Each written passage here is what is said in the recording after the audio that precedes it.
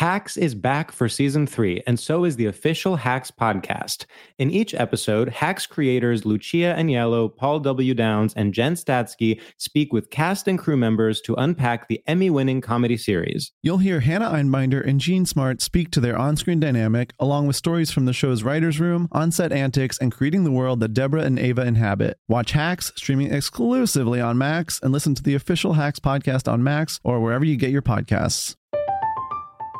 I'm Katya Adler, host of The Global Story. Over the last 25 years, I've covered conflicts in the Middle East, political and economic crises in Europe, drug cartels in Mexico. Now I'm covering the stories behind the news all over the world in conversation with those who break it. Join me Monday to Friday to find out what's happening, why, and what it all means. Follow The Global Story from the BBC wherever you listen to podcasts.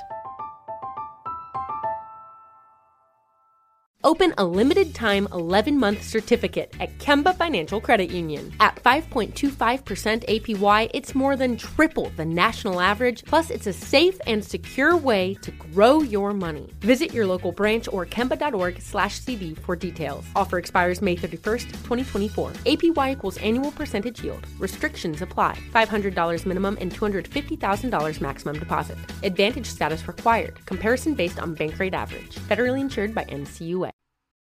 This is Raquel Willis from Queer Chronicles. Right now, there are close to 500 anti-LGBTQ plus bills in state legislatures across the country. Lambda Legal is leading the charge against these hateful bills that target mostly trans and non-binary people. You can fight discrimination and help write the next chapter of Lambda Legal history. To learn more about their open cases and to donate, visit lambdalegal.org. That's lambdalegal.org.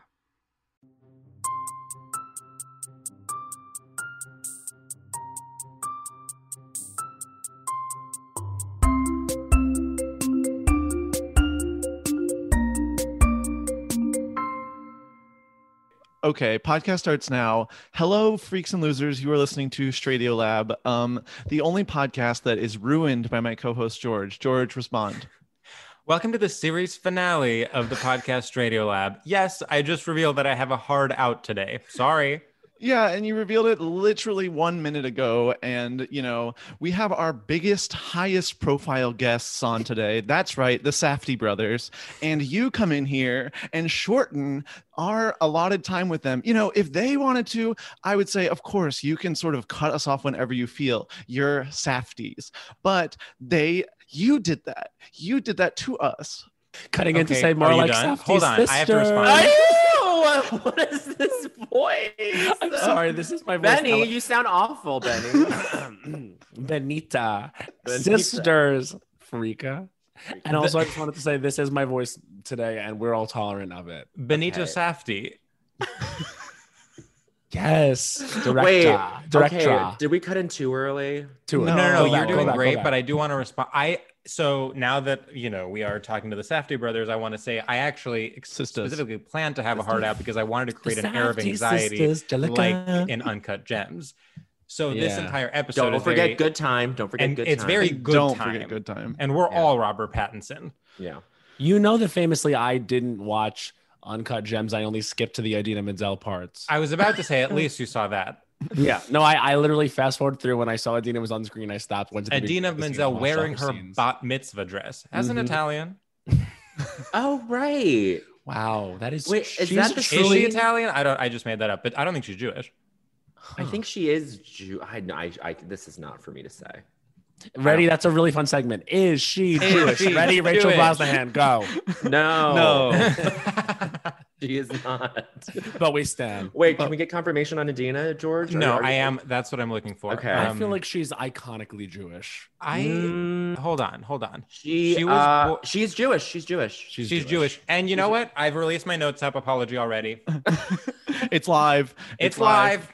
It's live. Wait, I was reading a review of the new Doja Cat album, Craig Jenkins, and it was talking about how she is this like new like model for a person who like, I mean, like there are multiple people like this now, but it's like there is like we are now moving into a territory where like people can just like choose not to insist on not getting canceled anymore, and then it works. Well, Doja says I'm not. You all say I'm canceled, but actually I'm not. Yeah, well, like that's like everybody now. Like everybody's doing that now. It's like, I mean, I did that Cheeto set the model. Yes, I got canceled for thinking Idina Menzel is Italian, but that's not going to define my narrative. I've reclaimed it. I reclaimed it before it even became public. You're right.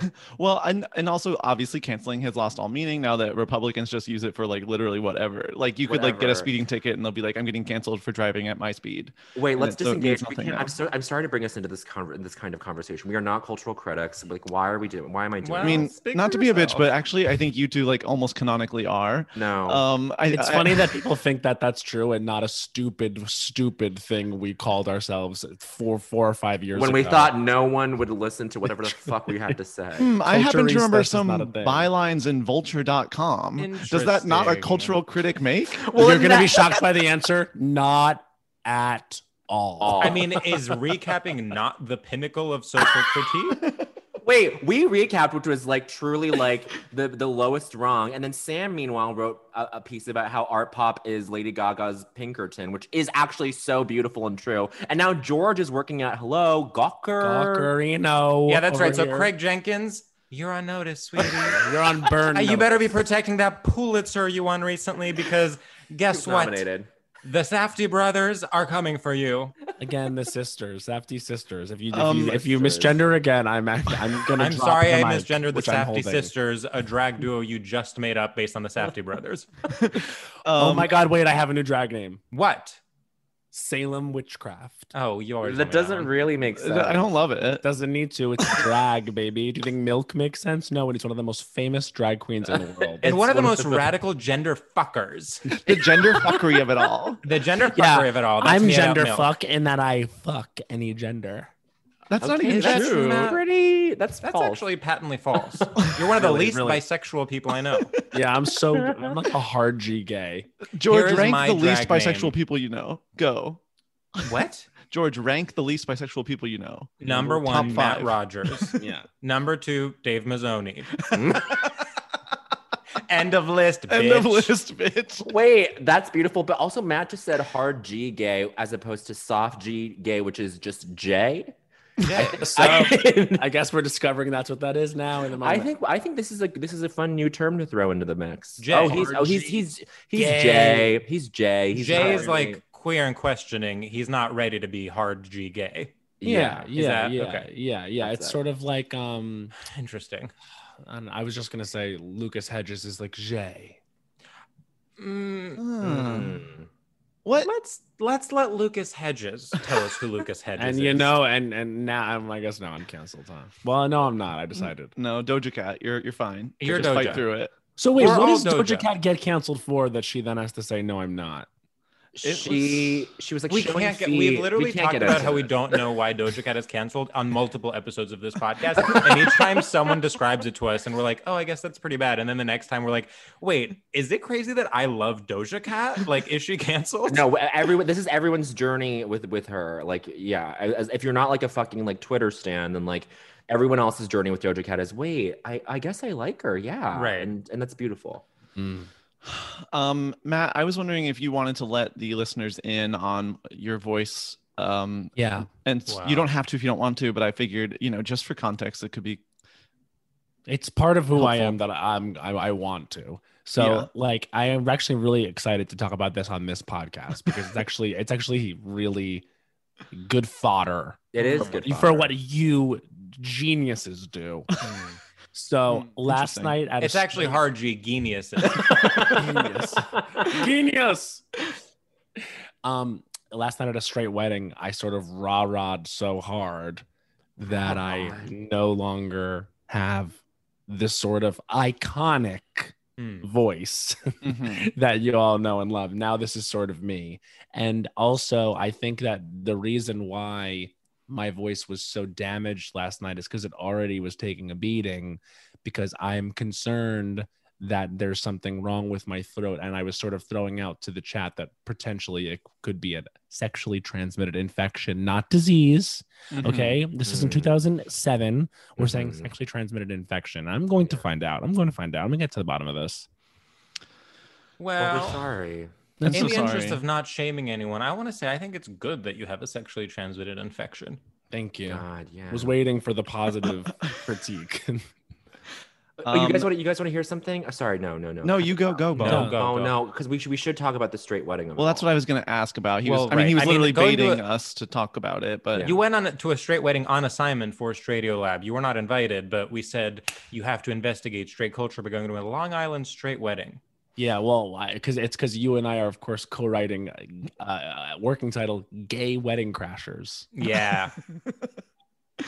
No, it was a friend of mine from high school, and I went, and I had like a deep social anxiety. I was like, oh my God, I don't know. I haven't seen everyone in a very long time. And then I had the best time ever. And you know what? I even said to my girlfriends and boyfriends from high school, I said, isn't it like no time has passed? Wow. And they were like, wow. And they were like, fag. Yeah. They said fag and threw me into the ocean. And you were like, this is so us. Like sinking. Yeah. Would you describe it as a gay friendly straight wedding?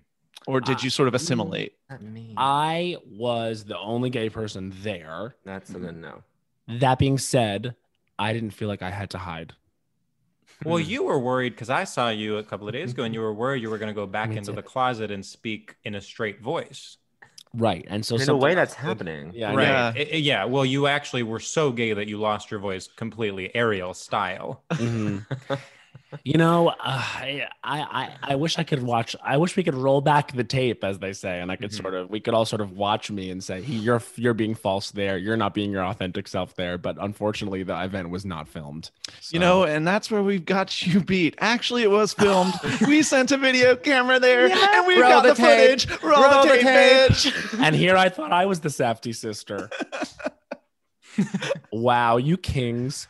Well, it's good that we have a sizzle for Gay Wedding Crashers. Yeah, well, Bowen is set to play the Isla Fisher role. Oh my God, we're doing a gender swap. Isn't that the best role in the whole thing? Yeah, it's Rachel. Rachel gets like a fun moment. I haven't seen that movie in so long. I haven't either. I don't even remember. Rachel McAdams is so good in it. Like she's like so winning, and there's the scene at the end where like Owen Wilson goes and like tries to get her back, and she's just like iconic. She's so fucking good. Yeah. Maybe I'm due for a rewatch. I don't know, but but Wedding Crashers is so canonically, sorry to overuse that word, but like that is straight. It's straight, and especially the way it was like shoved down our throats in high school, and like we had to get on board. You know, is that where we're bringing in Matt? I don't think Matt and I like talked before this about what our thing was going to be. Well, I mean, I felt that I guess we didn't confer about what we would talk about, right. But I just also want to quickly say about Wedding Crashers. Watch it again. You'll be horrified the whole time because it's literally about two men fucking women after lying to them about their identity. So essentially they're like sexually assaulting hundreds of women throughout the movie. And it's basically about how they lie to fuck women and like, then they really get forgiven about it. It's kind of, thanks for that cultural critique. I mean, and you said I wasn't one of them, but, so interesting. Well, I love the 2000s. So much fun. The laughs that we had. Pitch that. You know what I was thinking of the other day? And actually, it was so dark that I had to stop myself from thinking about it. Napoleon Dynamite. Yeah. You know, can I say something potentially controversial? We said we wouldn't be cultural critics, and yet here we are. Well, we can't help it. I think that movie holds up. Oh my God. That doesn't shock me at all. I was like, if there's going to be someone in this floor that still Sam is going to show up to our live show wearing a Vote for Pedro t-shirt. Literally. No, you go, Bowen. Well, no, for me, the thing that always bumped, sorry to say that word, but with me as I watched Napoleon Dynamite, but I was like, oh, but I know that this actor, John Heder, is a Mormon, and that kind of like ruins it for me. Oh, Mormon? He went to Brigham Young. Yeah. I mean, maybe he's like sort of left the church since, I don't know, but even as like a 13-year-old, I was like, but growing up around other Mormons, I was like, oh, I don't know about this. This is weird. It's not sorry to be Mormon phobic, but sorry to this man. He's Mormon. Sorry to this Mormon. Oh my God. Title of that. Sorry to this Mormon.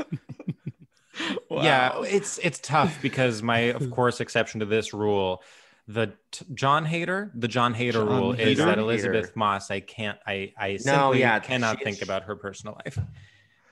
I mean, I'll watch a damn Mission Impossible movie. I just have to. Now we said it. and now we said it. What is that so wrong? Should I be burned at the stake? I was thinking I want to start a really unethical cult so that I can then sell the rights as a TV show. And I think that would actually be a more convenient way to like break into culture, being a creator than let's say, doing what I'm doing now. Which I mean, who do you forgive the most? Yeah, that's a great question. Who do you forgive their association with something bad the most? Elizabeth Moss. You do. Got it. I don't have one, but Matt, it seems like you do. No, I literally was like, let's think about this. And it's weird. But recently I was watching Drop Dead Gorgeous again. And I think Kirstie I Alley. could have forgiven Kirstie Alley. For you to forgive Kirstie Alley is very on brand. Well, you know that we were Twitter friends for a hot second. And I had to unfollow. She called you handsome or something? We talked about her on Culture. And it was like positive, and someone showed it to her, and she messaged me publicly and said, or tweeted at me, I guess. Tweet messaged me publicly. Grandma has logged on. She sent a public DM. She was like, "Hey Matt, I decided that in 2020 I'm only following people that say nice things about me, so that's why I followed you." Wow. Little did she know. What did you say? And then I think she called you handsome too. Sorry. She might have. It's not important. Yeah, to sort of center my looks. Not really important. Who do I forgive the most? It's not about that. It's not about that. No, it's not about that. I didn't ask to look like this. Sam, what about you? Do you have one? I've been trying to think of who mine would be. I mean, I have one who I forgive the least. I have one where it does take me out of it, which is Beck. I can't enjoy Beck. I agree. I actually completely agree. It's like really hard because his whole thing is like, he's like, it's about him. It's supposed to be him. Yes. So I can't enjoy it. Yes. I can't enjoy it at all. Interesting. It's about him. No, that's true. Now I'm like, who do I forgive the least? Well, okay. Those are both hard questions. You know who I forgive? Juliette Lewis. Oh, she rocks. She rules. She rules. Is she Scientology? Rules. Yep. Yeah. Oh, wow. Star of August Osage County. Star. She really is so good in it. She's great. You know who else is good in that movie? That woman who plays Kate Winslet's friend in Mare of Easttown. Julianne Nicholson. Oh, she's stunning. She's so fucking good. Okay, we cannot talk about culture. That's your hold thing. on. We're not going to talk about actresses. God, that is so... You guys talk about actresses and culture, and we talk about how depraved and gay we are. Wait, okay, here's a topic. Okay. So how's everyone's like pride or whatever? Oh my God. Come on, it's like honestly going really bad. Can we say can't get tickets to a goddamn thing? I just want to say this like whole the number of events that I like am vaguely aware of and then sell out and frankly many of them don't even look appealing to begin with. Not any hosted by our friends, but many other ones. It's convenient. I'm kind of like, okay, this is controversial. I always thought, and I have this realization every few months. I'm always like, wait, aren't we like too cool for this stuff? Isn't everyone I know like too cool to go to an official Pride party? And then they announce tickets, and all of you are in my text saying, "Did you get tickets?" Yeah, did you get tacos to Salty Tub?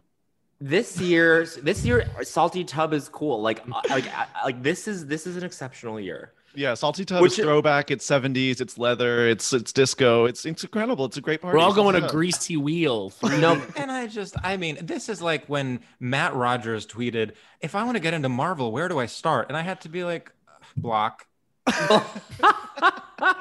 Wait, Bowen, you were going to say something about the parties. I was going to say that, okay, so the last big Pride, which was 2019, that was exceptional because it was World Pride in New York, and that felt like New York was like crazed, right?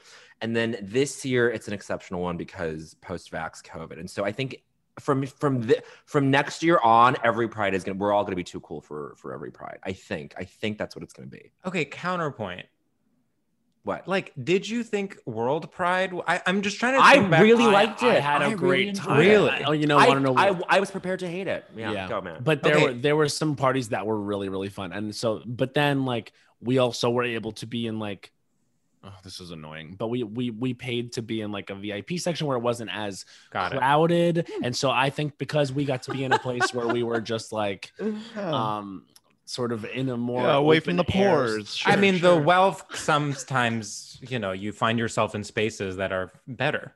Yes. Anytime anyone says you can't throw money at a problem, I say not. Watch me, bitch. That's your catchphrase, actually.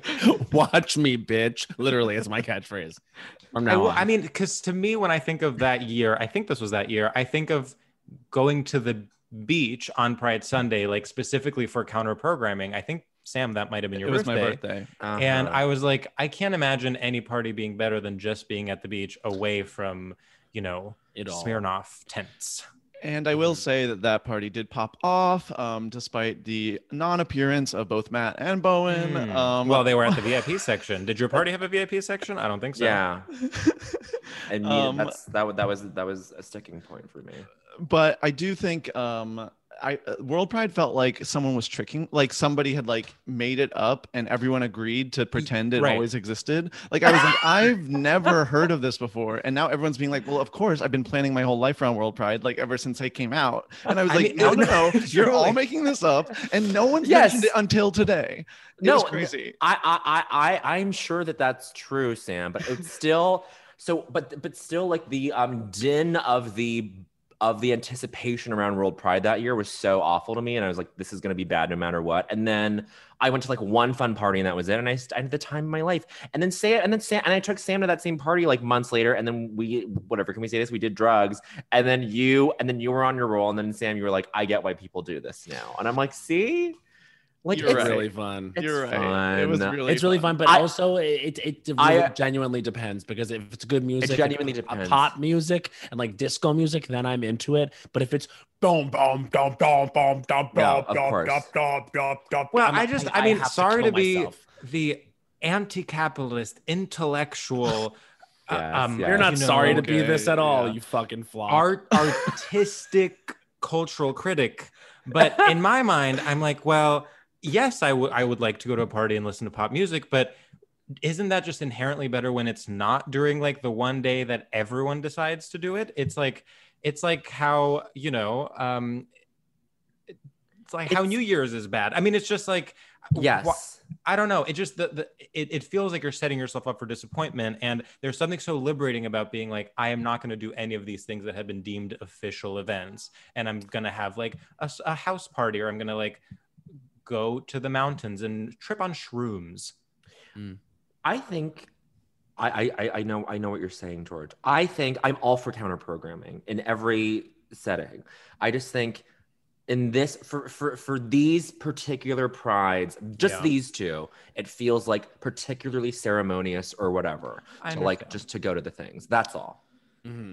And I do want to say, sort of in the team Bowen and Matt argument that right. Well, it is 3 against 1, but I'm used to it. Yeah. No, Sam. I haven't really yet come down on a side. I just want to say, y'all are kind of conflating. Well, I just want to say that I have been having fun at the parties, as we've talked about on previous episodes. Now, going out is actually really enjoyable, and even paying a cover I have found to be not super annoying, and I can get over it within 5 to 10 minutes. Yes, and Sam and I have remarked recently on our like very deep history of going out to the clubs when we were both like just didn't know what the hell was going on, didn't have that much money, and that was like it's just funny to think about that time in our lives as opposed to now when it's like, okay, like we know what the community quote unquote is and we get to like see people. It's like I don't know, the tent poles have been like placed and now we get to go and we know what to expect. Yeah. But sorry, this is so earnest. I'm sorry. No, it's okay. Our earnestness bonanza is this week, so this is actually perfect. I'm so excited.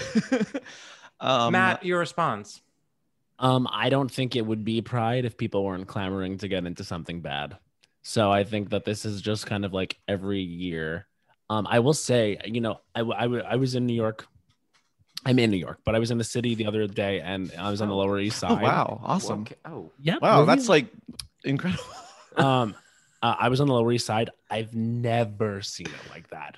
It is crazy. The streets are literally packed. Cars can't drive down them. It was like, why was the Lower East Side so busy? I don't know. And honestly, I think it's just because people are vaccinated and out. And I do think this is going to be a crazy summer. I mean, did you hear about all the airlines like being like, hey, just kidding, we have to cancel tons of flights because like the airlines can't handle demand for travel this summer?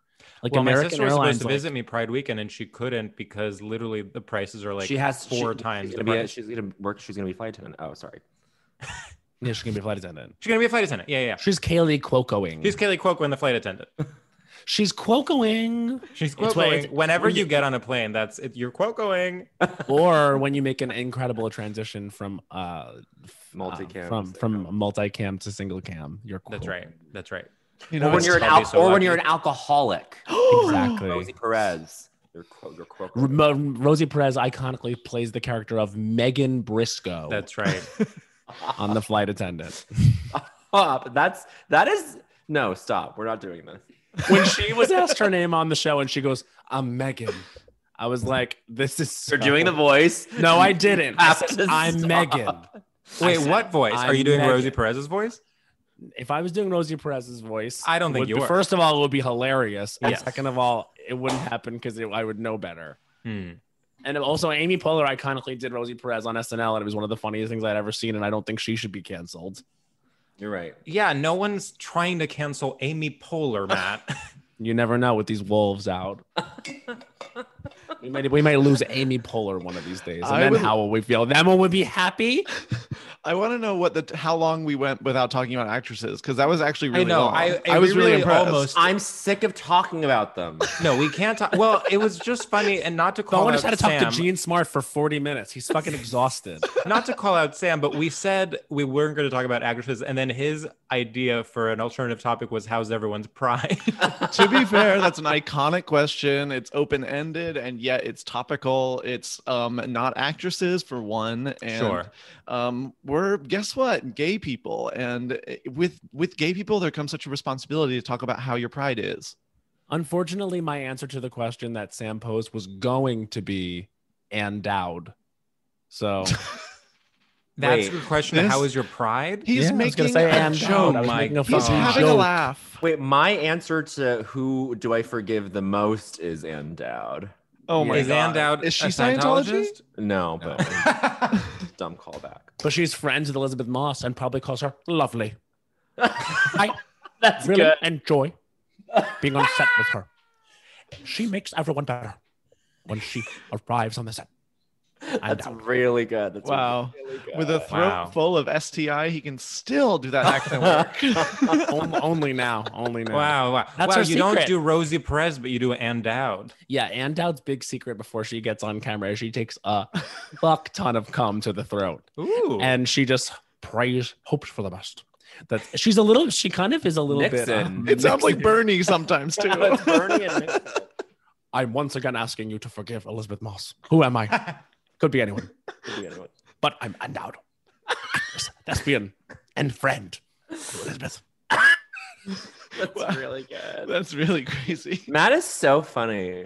Matt, you are funny. Killing it. You're literally all so funny. There have been moments in my life where each of you have made me absolutely roll and tickle.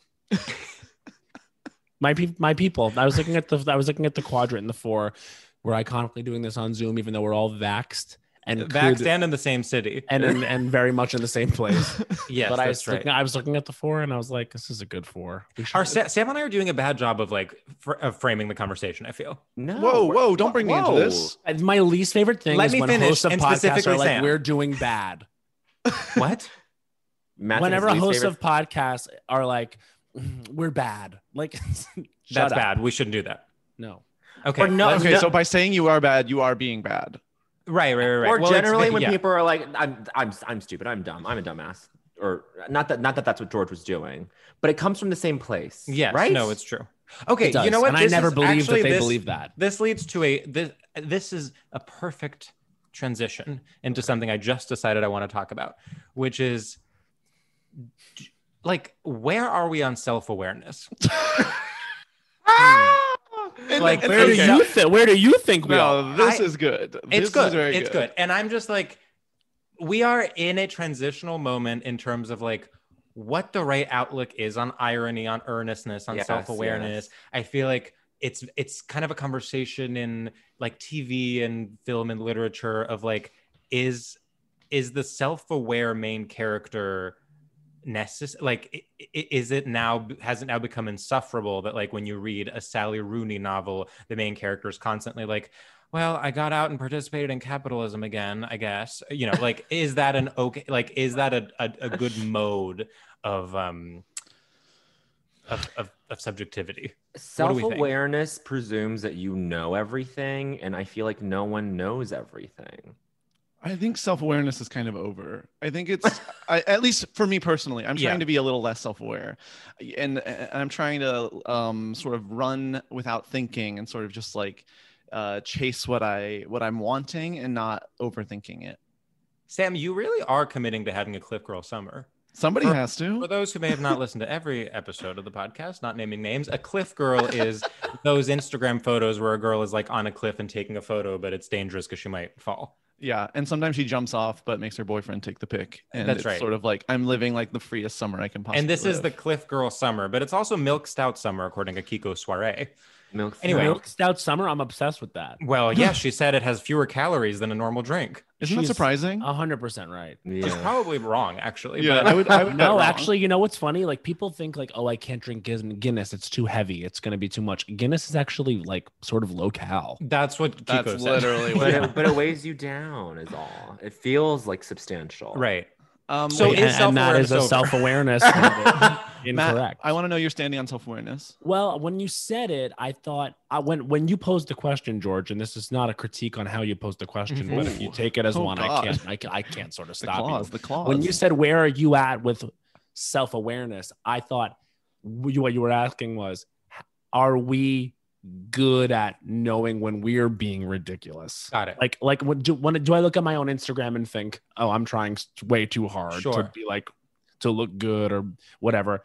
I think my answer to that is I find myself to be pretty self-aware, but I think I agree with Sam that I don't really care too much anymore, because I think that, not to get overly, I know this is the week of earnestness, but I think with the pandemic has made me just like, oh, I'm not going to not do things I actually want to do because people might think it's not cool. Like, or like people You're might not going to like not do things. Not going to not do things. So you are going to do things. I'll be doing things, yes, regardless. Do you know how many times I went to Disneyland when it opened? 4. God. That's great. And just as a control, how often did you go before COVID? Probably like once a month. And during COVID, even more. Well, there were no lines. There were no lines. There were no lines. There were no lines. But no, to answer your question, I think that it's just if you get bogged down in like what's happening in the discourse, or like you'll realize like you're gonna have a lot less fun. And also, I think that the discourse actually is way smaller than we think. Like, oh, totally. People don't care. Like, oh no. 100%. Not saying go out there and do problematic, harmful shit, but like, you know, it's the whole trying to be cool of it all that I don't really care. No one's paying attention to you. Like, no one cares. Like that. Like, I'm always like, the thing that's most draining to me is like, is just trying to perceive myself outside of myself, and then that is such an unnatural thing to do that it like really like saps my energy, and like I don't have time to like watch TV shows and stuff. Well, it's like exactly what you're saying, which is that self-awareness often comes from narcissism, because you think you're constantly being perceived and judged by other people, so you're like, well, I better put a disclaimer in front of this post saying Happy Thanksgiving. Yes. And it's like, actually, no one cares about your thoughts on Thanksgiving. Like, I don't want to drag specifically because it will cause a problem for me, but there is someone who has a show that they do. And out. And every single time they post about it, they say, this is so uncool, but LOL at promoting myself, but I can't even believe I'm posting this, but this is dumb, LOL, but. And I'm just like, you know what? I don't believe that you think that. That's Anna Dowd promoting The Handmaid's Tale. Literally. She says, this is so stupid. She says, OMG, this is so stupid. LOL, oh my God, this show again, right? LOL. I'm in this. If you want to watch it, sure. Randomly on Hulu. Wait. Random title. No, that's not how it works. I'm just making a joke, motherfucker. Wait, I think that like you, I don't know. I'm sorry, I lost my thought. Oh no. Slay. No. It's perfect. I'm like, yeah, so I guess I'm like, okay, if we throw away self-awareness, then are we throwing out the baby with the bathwater, and then everyone is like their worst selves? I guess that's my follow-up question. And then I'll stop talking about this. The image of throwing away the baby with the bathwater is so hard to stomach. Just like it's so violent. It's just the baby thrown away. I mean, as soon as you said it, it's like when you say the word wife beater. You're like, I know. Which, by the way, comes out organically because I am. Me too, because I just grew up. What I've always known it as. Yeah, well, literally, it was like you described it as a wife beater, and then I heard I did the same thing happen to me. I heard the word come out of my mouth, and I was talking to someone, and I was like, I literally in the second I said, I was like, well, he's wearing like a wife beater. Oh my God, can you believe that I said that and that we called it that? Throwing the baby out with the bathwater is also physically very confusing because you would never empty out a bathtub in a way where the baby would fly out. Well, I always imagine it's one of those sink bathtubs that is like, it's very small, baby. And I kind of put a positive spin on it in my mind, and I'm realizing this is not true. I've always imagined throwing the baby out with the bathwater into sort of a bigger pool. Oh, so it's kind of okay. Really, Sam, that's really sweet. So that's how you get the Nirvana baby. Sam, you would be a great dad. Because I don't throw the baby out in the trash can. I throw it into the bigger pool that I, of course, have. And that baby becomes an icon. A star is born. Star is born. Yeah, as the baby gets out of the bathtub, she goes, oh my God, George, that was really good. Thanks. My voice actually cracked, but we should do our first segment. Oh my God. Wait. Before Bowen has something to say.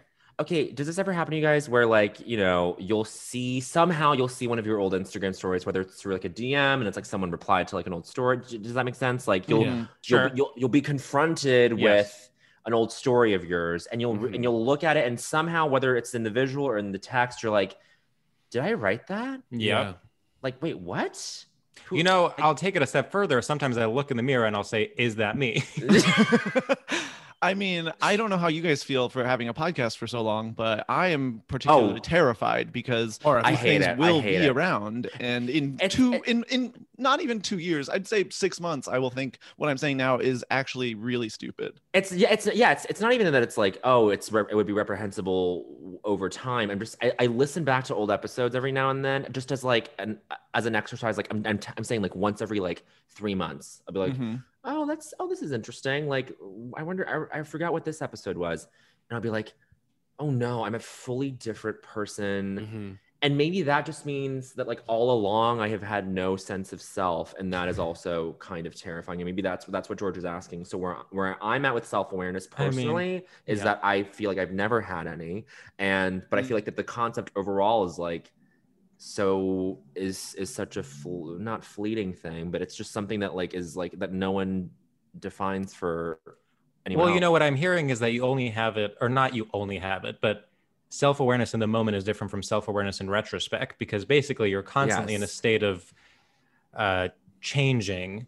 And you know, in the words of Joan Didion, I've lost touch with many of the people I used to be. Yes. Ring the alarm. Ring the alarm. Ring the alarm. Ring the Joan Didion alarm. I hate that I'm using this word, but my therapist used it once, and all I think about is this word, proprioception. It's like perceiving yourself moving through space, and that is an unnatural thing to do. Yes. Also, like we've had that podcast for over 5 years, which feels crazy, and literally, I think you never more understand how much you change. Bowen says different person. I don't recognize the people talking. It's crazy. Like, and then I sometimes understand that people will get into the podcast by listening to the first episode and going through, and it horrifies me because I did that. Like, like, I don't know, like several months ago during the pandemic, like I was just bored and I was like, let me listen to what that first episode sounds like. I say things that I hate more than I say things that I like, and it happens quickly.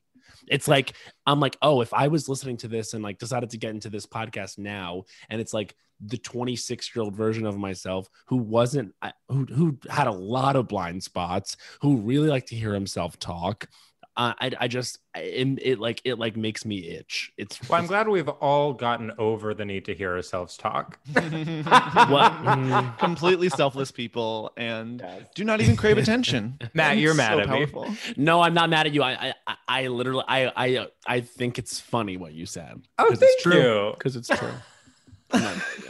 The way you said you think it's funny what he said was such disdain. This actually is an area like that I think about sometimes, because I'm not comfortable with being on record from that time, because I genuinely think I learned a lot and got to be a better like person, comedian, co-host to Bowen. People know that, but it's not that people will like, you know, I don't know, just yeah, whatever. I mean, I'm sorry to bring it back to like Doja and whatever else, but it is the big question. Can people change? Yes. Okay, sorry. Go into the segment. I'm sorry. What? There's no reason to apologize. There's no reason to apologize. I took us into a little cul-de-sac that like was so like not even long. Well, this is the self-aware spiral. I feel like you shouldn't be apologizing, because you should be saying, you know what, we went there and it was beautiful and now we're out. It's very Bowen to use cul-de-sac in a metaphor. Thank you. This is to ask George is a fucking genius, because to ask someone how are you doing where are you at with self-awareness, it means that the person has to like evaluate themselves in terms of being self-aware, and so it's like it's a trap. It's a trap, and it's a beautiful little, you know, sort of a Joker style trap to make you go insane. And interestingly, the way I intended it was more like, where is the culture on self-awareness as a value? I know, no, I know you did. Yes, and we all individualized, you guys all made it about yourselves. An answer to the question. Which really shows where we all are with self-awareness. Wait, so George is like the Joker. What villain are you guys all? I think Sam's the Riddler. Sam's the Riddler. For sure, because his little giggle. Oh, wow. Huh. In my mind, Bowen could be Riddler because he is kind of the type of person who would do crossword puzzles. Yes. No, Bowen is... and graphic design. And graphic design. Bowen is Doc Ock. I was going to say Doc Ock, too. Wait, I thought we were doing DC like Batman. I said what villain you put those categories on. Yeah, and since we're not doing DC or Marvel, I will go ahead and say Matt is Ursula. I don't think that's true. I think I'm Venom. Ooh, why? Because I lack self-control and I bite people. Ooh. Oh. Okay. I was saying to Sudi earlier today that Matt did have a biting phase. There was a long period of time when Matt sexually? was like, no, he just drunkenly. He would bite people when he would like be mad at them or I would bite people as a fun thing. As a fun thing, and then like, well, he'd bite me. We'd like sit on the subway and like he'd like bite me in the elbow, and I'd be like, stop that, Matt. What? And then he would get mad at me and goes, and he would say, I am the biter. Like. Like he's the biter. I am. Wow. He's the one who bites. This is the thing I don't like though, because like 26-year-old me was a biter and a tickler, and like wasn't respecting space. That's an easily forgivable offense. Matt, were you popular at camp? I only went to camp 2 times. 2 times I went to camp, and then 1 time I went to Boys State. And those were my only camp experiences. Boys State, and none of them went well. Oh, interesting. Because I was about to say, I think the quality of being a biter in that context is very like the kid at camp that just like immediately is like the camp class clown, but in a way where it's like, yeah, we're all from different places, but here's Matt. No, yeah. At that time, I had debilitating social anxiety that made biting new people impossible. Huh. I mean, now it would be absolutely insane if we did our first segment 47 minutes in, but should we You just guys have my favorite segments, so I want to do them. Okay, we have to do it, and then after that, we're gonna immediately introduce your topic, and we both cannot wait to hear what it is. And they also potentially didn't even talk about it beforehand. But that's why I'm excited about it. And to be fair, we did not, and it was my responsibility to email our guests, and I did not reiterate that how the podcast. I kind of thought. Yeah, because Bowen and I have been on. Because you've both been on it. Yes, I think. No, we should have prepared. Don't take the blame, George. No, Bowen. We should have prepared because we even talked about doing something different this time. In fact, I wanted to do. That's right. Sam wanted to do Gadio Lab, our sister podcast, because that's an unpacking of gay culture because it's Pride. But I do think self-awareness is a straight topic. But anyway, let's do our first segment. Sam. Yeah. You need to go first. Okay, will you describe it and then I'll go first? Yes. So as both our guests know, our first segment is called Straight Shooters, and it is a segment where we gauge our guests' familiarity with and complicity in straight culture by asking a series of incoherent rapid-fire questions where they have to choose one thing or another thing. I mean, isn't he incredible at describing that? So good. And he looked really hot when he was doing it. It was so confident. It was so fast. It was incredible. Really good. So I'll kick us off. Okay, so can I ask a question? Are you asking Bowen and me, and we both say it? You're not allowed to ask. You know that you've literally been here before. You've literally been on the podcast and have been yelled at for it. Okay. The Italian Job or the Great British Bake Off? The Italian Job. Father's Day or Amazon Prime Day? Father's Day. The Itsy Bitsy Spider or the Big Fat Greek Wedding? The Big Fat Greek Wedding? Shut up. The Big Fat Greek Wedding. I made it work, okay? I tailored it a bit. Tailoring is beautiful. It's a great art. To do that about one of my top 4 Letterboxd movies on my own podcast. George, what are your other Letterboxd movies? I can't. Okay. I don't even. I'll tell you this. One of them is Eyes Wide Shut, and I stand by it. Oh, brother. Okay, George, I believe it's your turn. Oh, fine.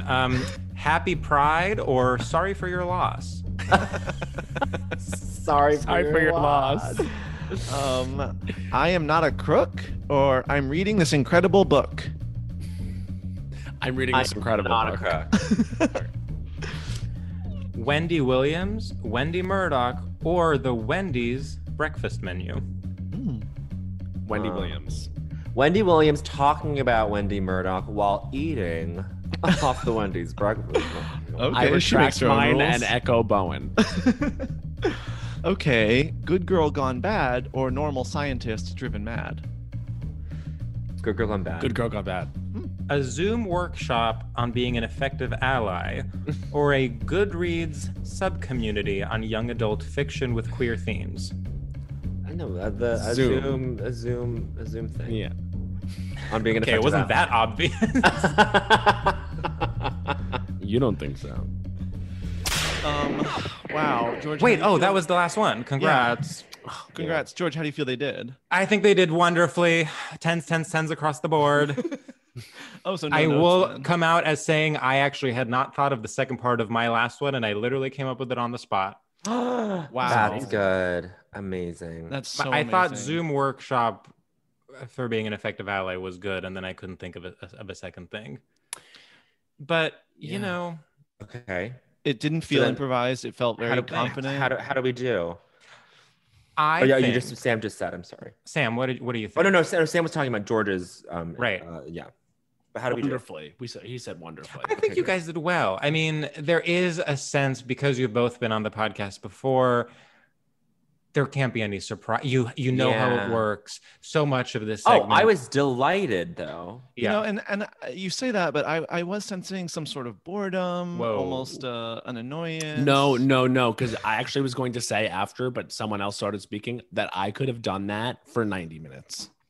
Wow. I love an on-the-spot George has a heart out. I'm sorry. I have a heart out. I got a hard on for someone with having a hard out or having a hard on. Oh, he got hard on. Am I right? I think George would be a great Samantha Jones. Get George in for the reboot. Sometimes she does come out. and when I speak.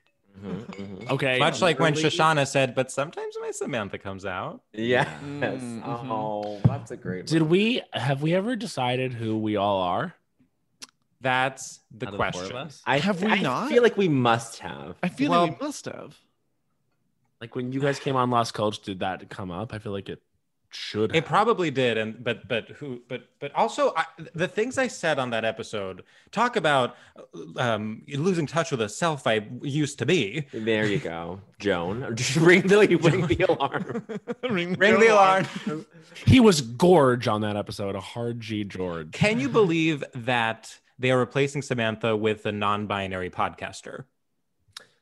Yes. Doesn't that sound like a Twitter joke? I didn't know. I'm sorry. I did not know they were doing that. And George, I thought I was like, is Sarah Ramirez? Wait, I thought you were Sada kidding. Ramirez. I'm sorry, Sada Ramirez. Oh, wait, this is real? Tony Award winner. Real? Yeah, that's real.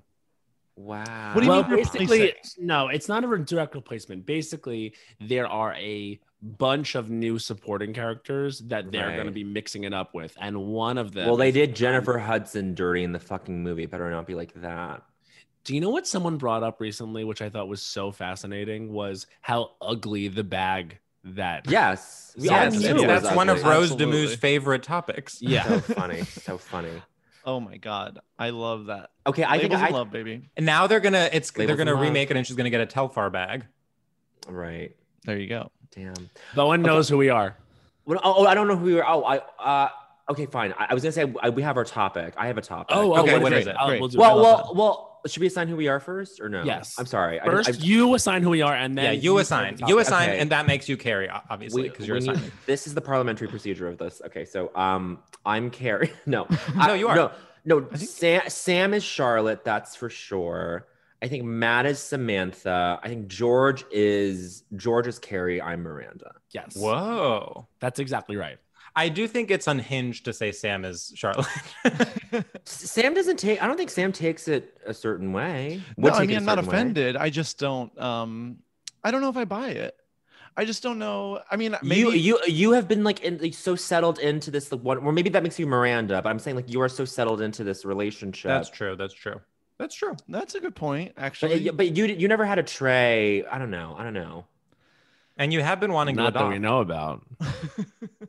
You have been wanting to adopt. Well, he wants to throw the baby into the smaller bath. The bigger bath, actually. The bigger bath from the smaller bath. I guess between the four of us, maybe like it's between me and Sam as to who is like the most guileless in the Charlotte way. You know, like who's the most. It's so like, interesting hey. to think of. I guess it's true that Charlotte is guileless. When my first thing with Charlotte is like waspy conservative. That's not. I understand why people. That's not what I think. In terms of like, I understand a character. In terms of character traits, I don't think in those terms. I'm sorry. I don't see class. But I'm in the VIP section. Because I'm in the VIP section. Anyway, that's my assignment. Bowen, what is your topic? Okay, has someone done this before? The 2000s? Honey, I love the 2000s.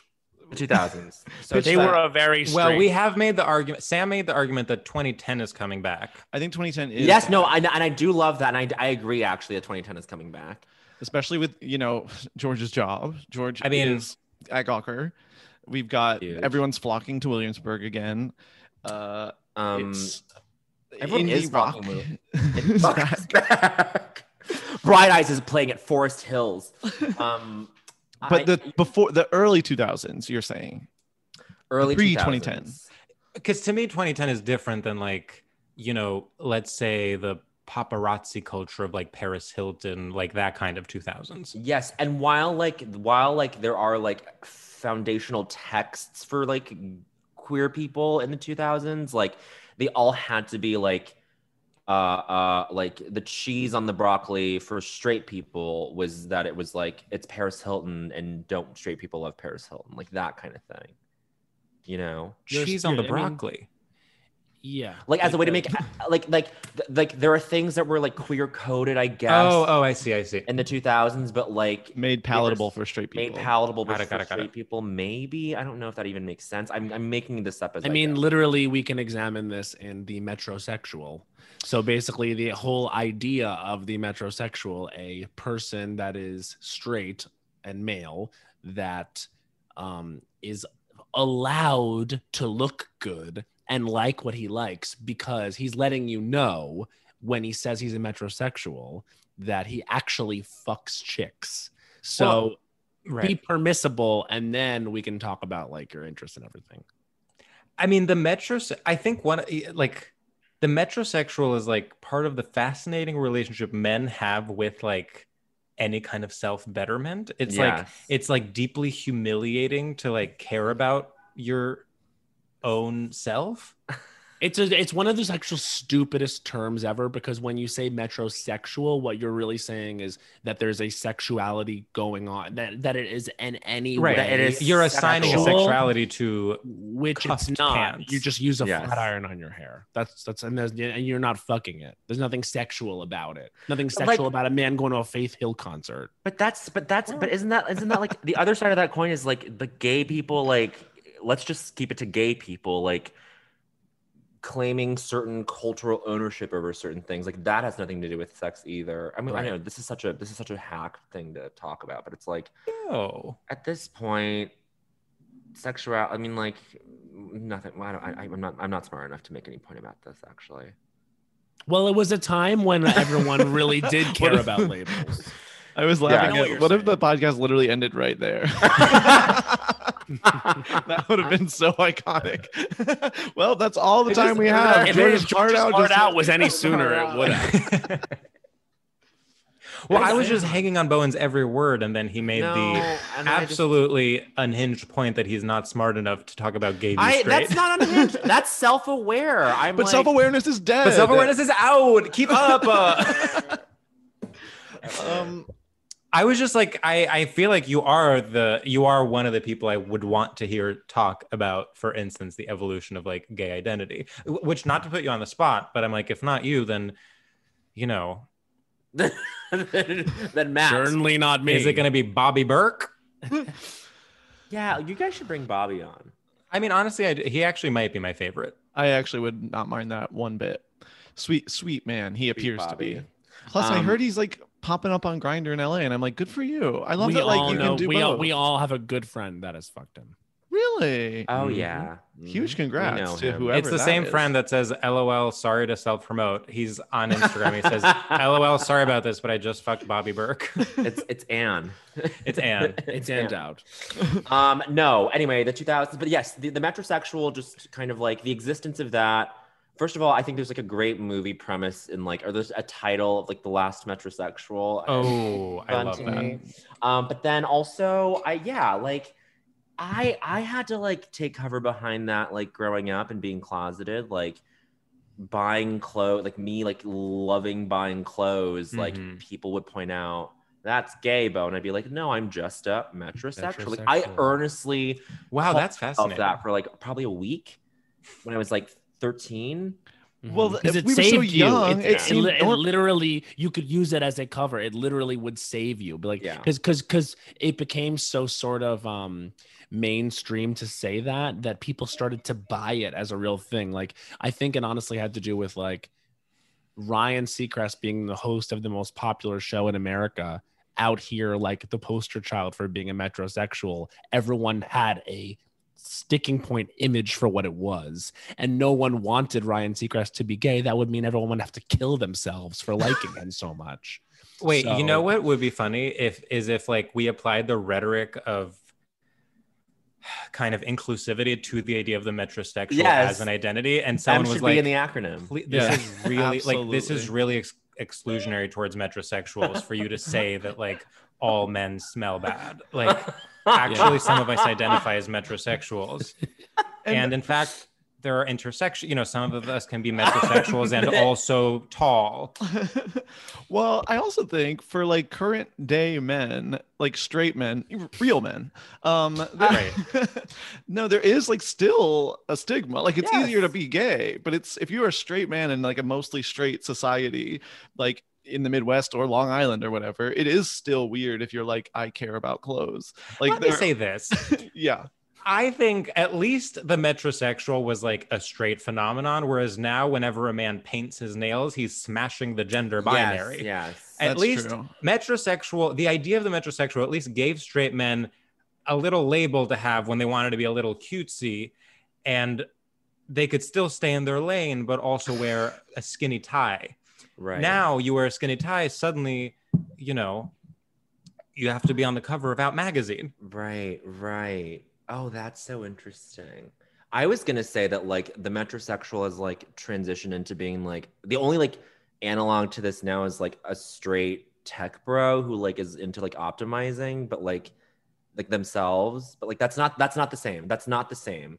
Cause like aesthetically, because there's the queer aesthetic now that like is widely adopted, and that is like separate from I think like metrosexuality, which was like on a wider like scope. It was just like men who wanted to like take care of themselves and closeted gay men. Right. So which I honestly think was a but ton more people. But are we saying that like metrosexuals, every metrosexual back in the day was just in the closet, or were they, or no? No, I don't think so. But I do think they had to apologize for and explain having any interest outside of a very crazy binary that existed throughout the entire aughts. Right. Well, I also think, I mean, it has to do with the death of print, because men's magazines had a lot of power over what was cool and what was not. Yeah. And so they would then dictate like this cut of pants, blah, blah, blah. These brands are cool. Like, for instance, the entire moment of like designer denim, like True Religion. Yes. Mm-hmm. My point is there were like, it was top down. It was not a democratic movement. It was top down, and people were being told what to look like and what to wear. And now it's bottom up, or no? And I think that it's less centralized now. Like it's in general, things are less trend based. Yes. And I think that the metrosexual as a concept was like sold to straight men. Yeah. Like this is what it means to like this is like a type of man you can be that's more elevated and is taking care of yourselves and blah, blah. Right. And now it's like GQ will talk about how like basketball players are rocking a great fit this week. It's right. Like, and by the way, like all the GQ editors are like these like hot straight dudes who dress well. And I'm like, oh, and then now like as a gay man, I'm over here like pining after them in my innocent way. But like that's where we've gone. And it's like, fine, it's harmless. Well, GQ editors are like straight twinks. Yes. And they're all gorgeous. Yes. Well, and the transition between the two was 2010 Tumblr culture. That would be like, fuck yeah, menswear. .tumblr. Yeah. Oh my God. Oh, that's true. Where they I have to say, sorry to state the obvious or be like, I don't know, a lesser podcaster. But it is true that jumped out. It is true that Tumblr was like way more influential than we like to admit. Yes. No. Yeah. I think we don't say that enough. I know, but people know it to be true implicitly. But like, I think we need to like externalize that truth more and say it. We're gonna make merch that says Tumblr is actually more influential than we talk about. That's really good. I would buy it. Matt, you have something to say? No, I'm remembering that Bowen and I used to do a bit for years about metrosexuals. Where it was a song that Matt wrote. It was a song I wrote. How did it go? It took place. It took place in 2003, and it was a group of friends, and it was like me, Bowen, Dave, and Doug Wydick, and we were all watching the finale of American Idol season 4. Like, and we were like, we love Bo Bice, and we were all like, well, go Bo, and we were all just like sort of fagging out over Bo Bice, like. And then you walked in. I walked in upset because I felt like even though I was a straight man, people were upset that I like went to Ashley Simpson concerts, and like, why couldn't I just be myself? Right. And it was just like a group of people understanding each other, and we would sing about. I forget how it went. It was like, I like shoes and I like shoes and doing my hair. It was I'm a metrosexual. I like fucking girls, or what it was called. Like. It was then Bowen did the best line, which was at the end. I gave it to Bowen to like do like a punch up on it, and he put one joke in there that I really liked. I don't remember at the time, which was oh no, it was like the bridge part. It was like, I'm a metrosexual, no more crying tears. I'm a metrosexual. I want to bang Britney Spears. Wow, my first punch up. My first punch-up. Just like these men screaming that they wanted to bang Britney Spears. No, it's like, there couldn't be anything more 2003.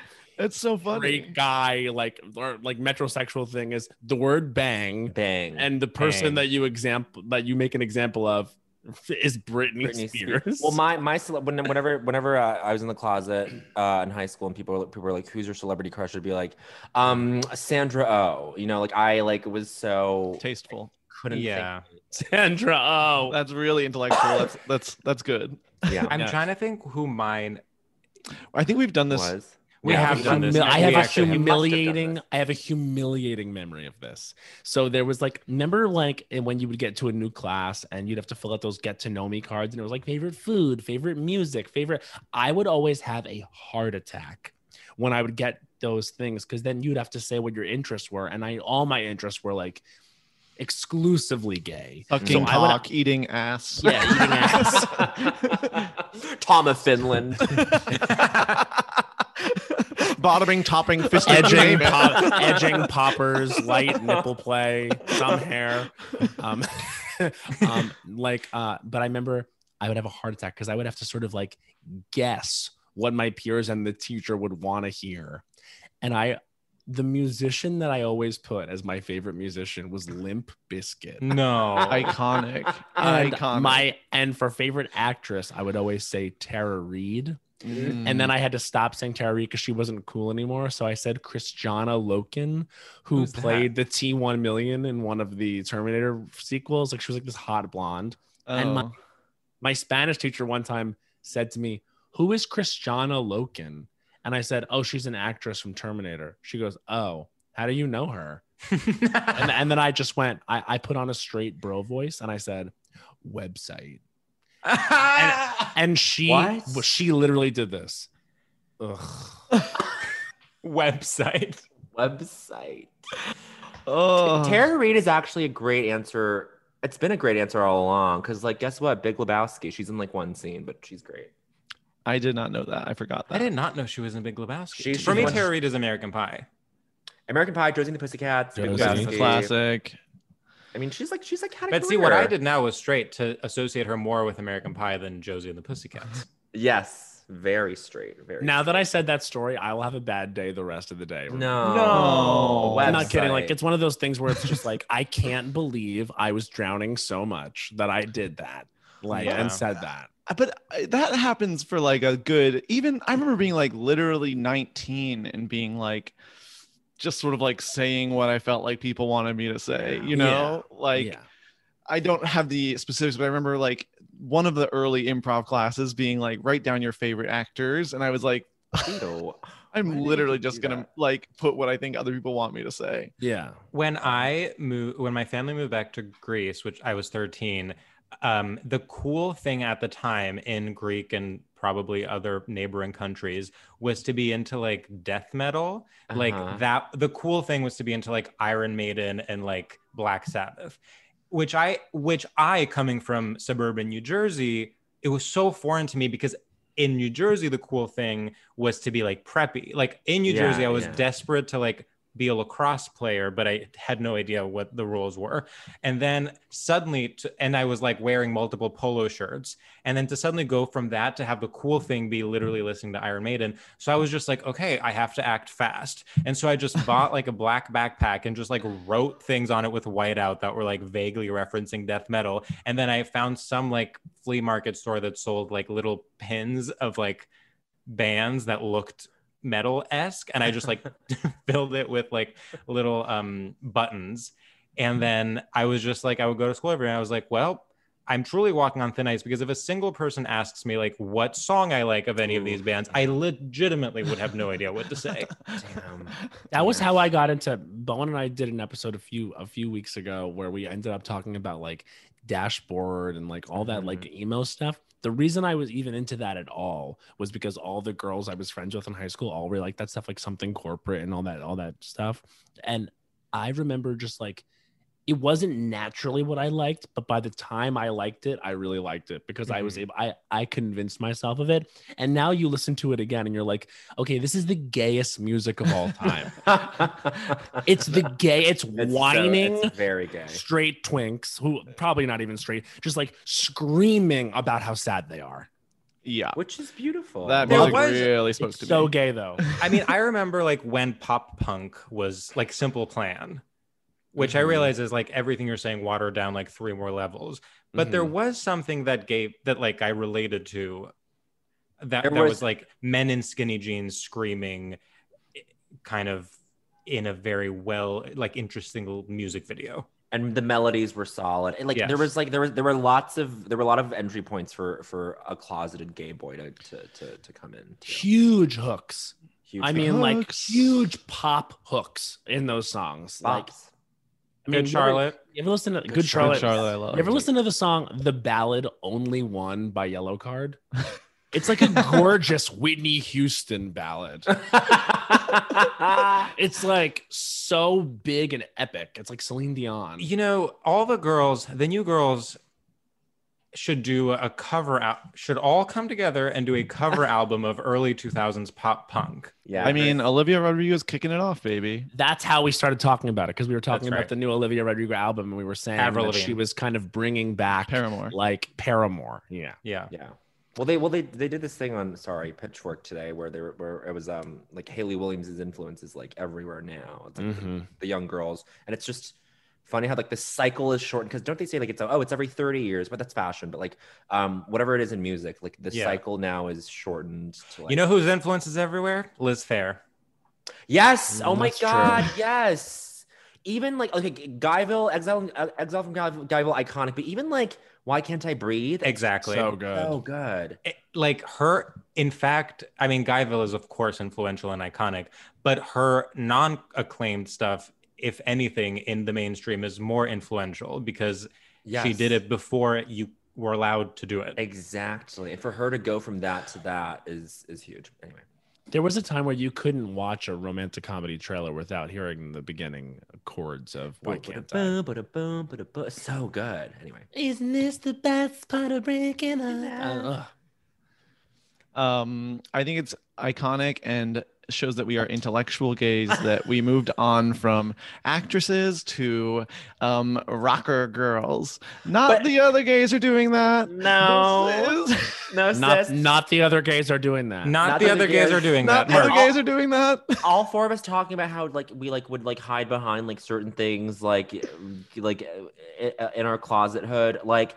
And us debating about whether or not Pride programming is like fun is beautiful to me. That's what people want. That's the Stradio. This episode, we're giving the people exactly what they want, and that's God. Sorry, I am like the fact that I self-aware. I was so triggered. No, I'm not self-aware at all. In fact, but okay, I triggered myself so much by talking about the like Iron Maiden of it all. Yes. Like the idea that was ever something I had to do to appear horrifying, acceptable to people around me is like insane.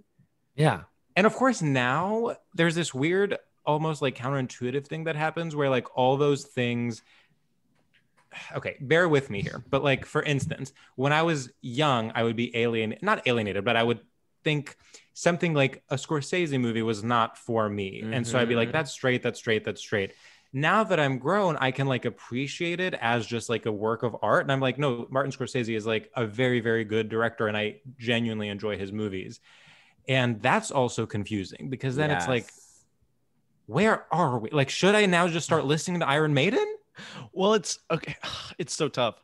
Bill, this is where I feel like fan culture is such a big part of it, because when I think about the things that I was like afraid of liking, or like, it wasn't that the stuff was actually bad or too masculine for my tastes or whatever. It was that it was like the people that liked it, I would have felt like they were too masculine and they weren't to me. Like even like Blink-182, I now have enough distance and I'm like, I love, can't get enough of the stuff.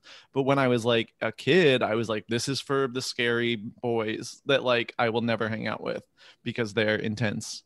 And like also The Simpsons, that was for kids that were intense, and I'm a really good kid and that's not for me.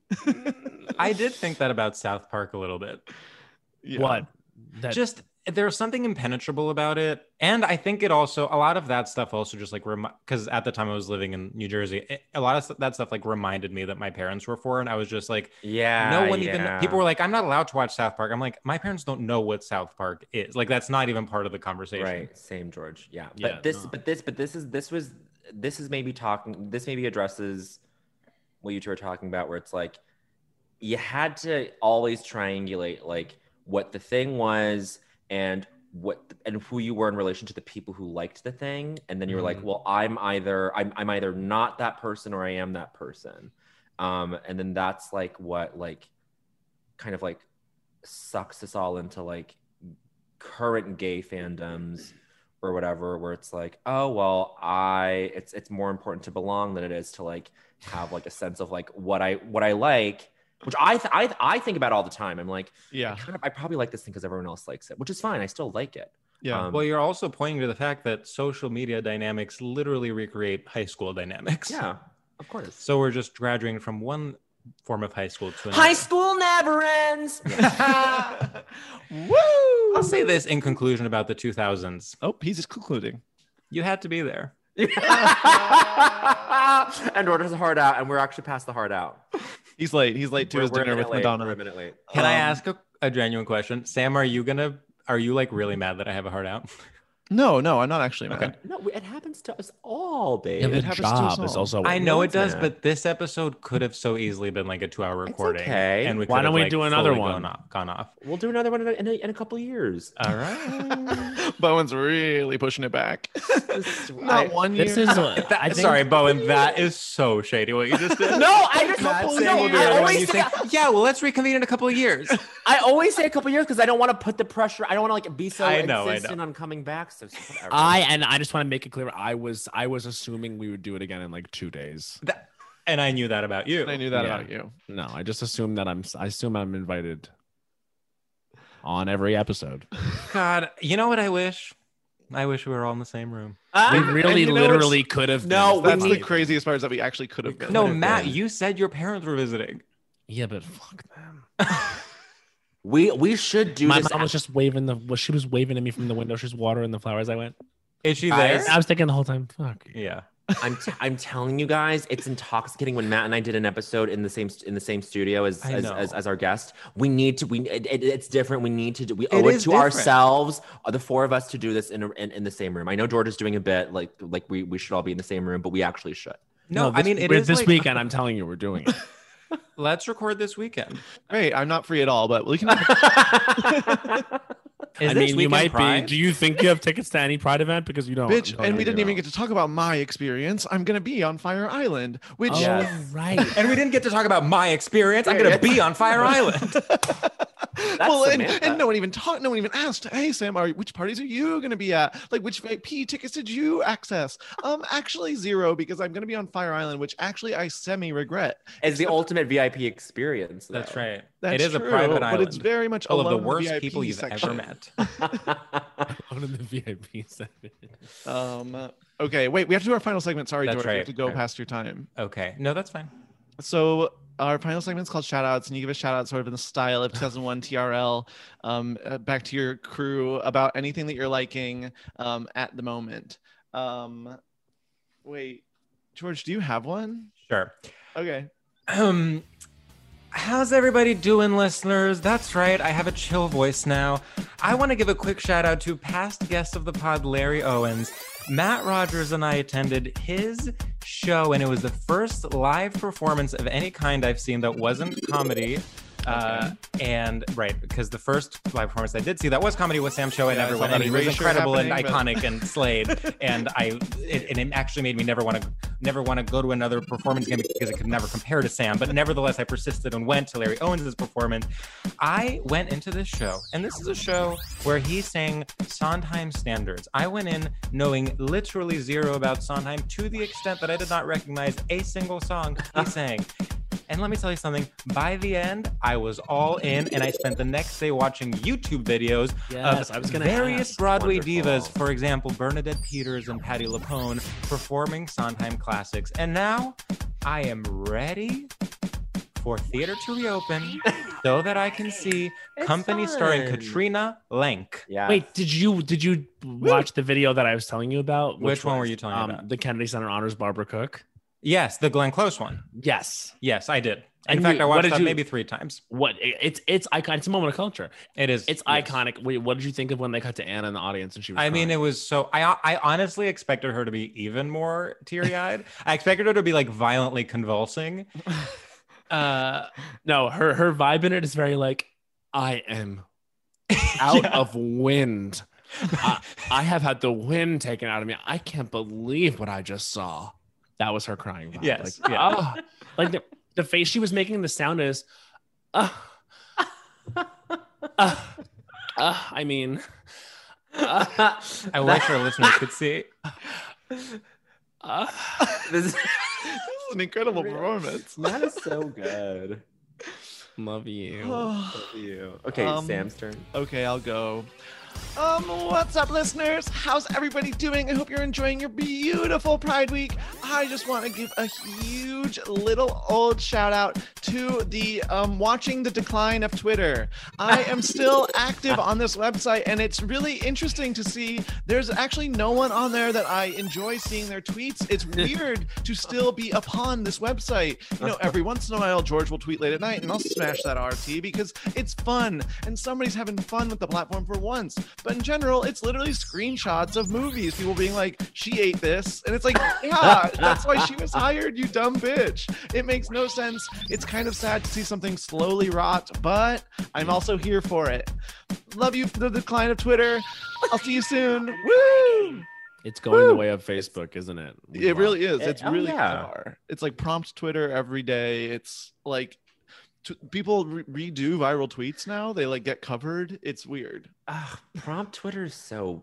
I can think of nothing more pathetic than to actually genuinely. I'm sorry, people. We've all done it. I say this to a group of people who we've all responded to prompt Twitter, but it's like I don't want it. Who cares? Whatever. Sorry. Okay, I can go. Go for it.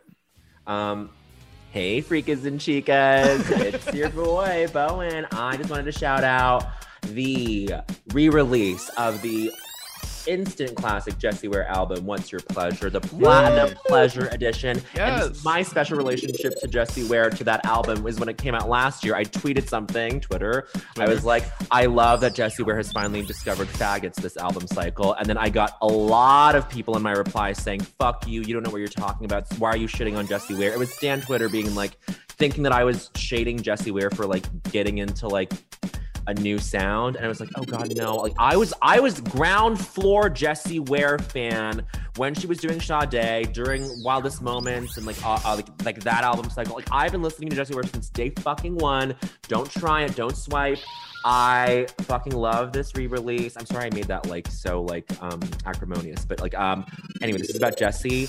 I'm loving all the new tracks she's added on. What's your so Hot and Heavy and Please, and then I'm rediscovering songs from the original album that I completely overlooked, like Spotlight. The first track is so fucking good. Anyway, freakas and chicas, I love it. You will too. Bye. Woo! Bowen, I have to agree. Thank you for shouting that out. That was it's so good. I can't stop listening to it. I'm obsessed. One of the best songs of all time is Champagne Kisses. Oh yeah. Oh my god. And just to piggyback off of that, I was on front row for Jessie Ware in 2012. when she was first like popping off. Wait, what's Champagne Kisses? When there's nothing The album I'm thinking of is Devotion. That's the Devotion. One yes, Devotion. That's the tour I went to. Yeah, but like Bowen, like it's not. Your tweet is dead on when you say she discovered faggots. Like her music finally got like up tempo. Like she finally has like kicked it up, and she had a Red Bull and went to the studio. But then all these faggots were like, fuck you, Sade was Who cares? for Because gays. faggots are so dumb. Faggots are dumb. Yeah, that is actually true. Merch. That's merch. Merch. Okay, sorry. I love that. Turn. All right, ready? Yes. What's absolutely good, everybody? This is me, Matt Rogers, aka DJ Rigatoni Danza, aka my new drag name is Salem Witchcraft. Gonna be performing Never. All right, I just want to do a quick shout out to Senorita Ford, aka Miss Ford, my Spanish teacher from. Absolutely, yes. 8th grade where I sort of, said my favorite actress is Kristanna Loken and implied that I jacked off to her on a website. I want to give her a shout out because I know I ruined her day, and I've not been able to stop thinking about it like I confirmed I would not be able to earlier today on the episode. So I want to thank everyone so much for sort of bearing with me as I went through that memory. And I just want to say, Senorita Ford, if you're out there a listener, if you're a freaka, a chica, if you're a loser, a freak, and you're listening to this episode of Radio Lab, I want to say I'm very sorry. And I also want to say I'm very sorry to Kristanna Loken, who also didn't deserve any of this. She simply went in for an audition for The Terminator. She booked the T1 million and she killed it. And I sexualized her in that moment as a closeted, gay, metrosexual pronouncing little dumb faggot. In fact, it's our dumb. So thank you so much. Shout out to Miss Ford. Actually, you know what? Now that I remember, you were kind of a shitty teacher. But you still, that doesn't mean you deserved what happened to you. So I stand you as a person, but not as a teacher. Okay, victim blaming Senorita Ford. I love that. Not all was good, like, not couldn't all bad have been more teachers are bad Irish. people. Senorita Ford. Senorita Ford. Tough. She was like we had a Senorita very, Buddington. very pale, redheaded. I bet Irish she had a girl. tough time. Mm-hmm. Well, guys, this has been so much fun. Thank you so much This for has doing been the a dream. pod. I Geniuses. haven't had more Shut fun up. than We're this. dumbasses. No, You're the you smart two- ones. No, you two are fucking so fucking good. And Fucking I stan. and I stan you until my body withers and gets rotted into the damn core of the earth. In about 15-20. Oh, Hey, listen, I echo my sister, the Safdie sister. The Safdie sister. Well, we one's- stand no you one's guys. I as just well, want to and- say, yeah, we're not responding like we also like you too. We're just letting you. sorry. Sam? No, go ahead. I did respond that way, and now I'm. Oh, you did, but retracting I it. guess I You yeah, I guess retract. I was. I'm just talking about myself. Is self-awareness good? What do you guys think? Yeah. Let's get into it. I just want to say, you guys, please listen to Las Culturistas, hosted by Yeah, Bowen please. Yang and Matt Rogers. Yeah. Thank you. Next week they're having Bristol Palin. Yes. She's to finally so say funny. her side of the story. She's so no. And you know what? She knows about culture. no, She with her it's does. just bits She the whole does. time. It's She's just a bits culture the whole maker. time. It's so fun. Bristol Palin on Dancing with the Stars was a moment of culture. Mhm. And I'll It say was. this: rule of culture number 46. Bristol Palin Palin was Dancing with the Stars stars was of a the moment moment of of culture. Wow. All right. Oh my God. I truly Bye. am Okay, already bye, 7 minutes late and haven't girls. left. Go. Go. Okay.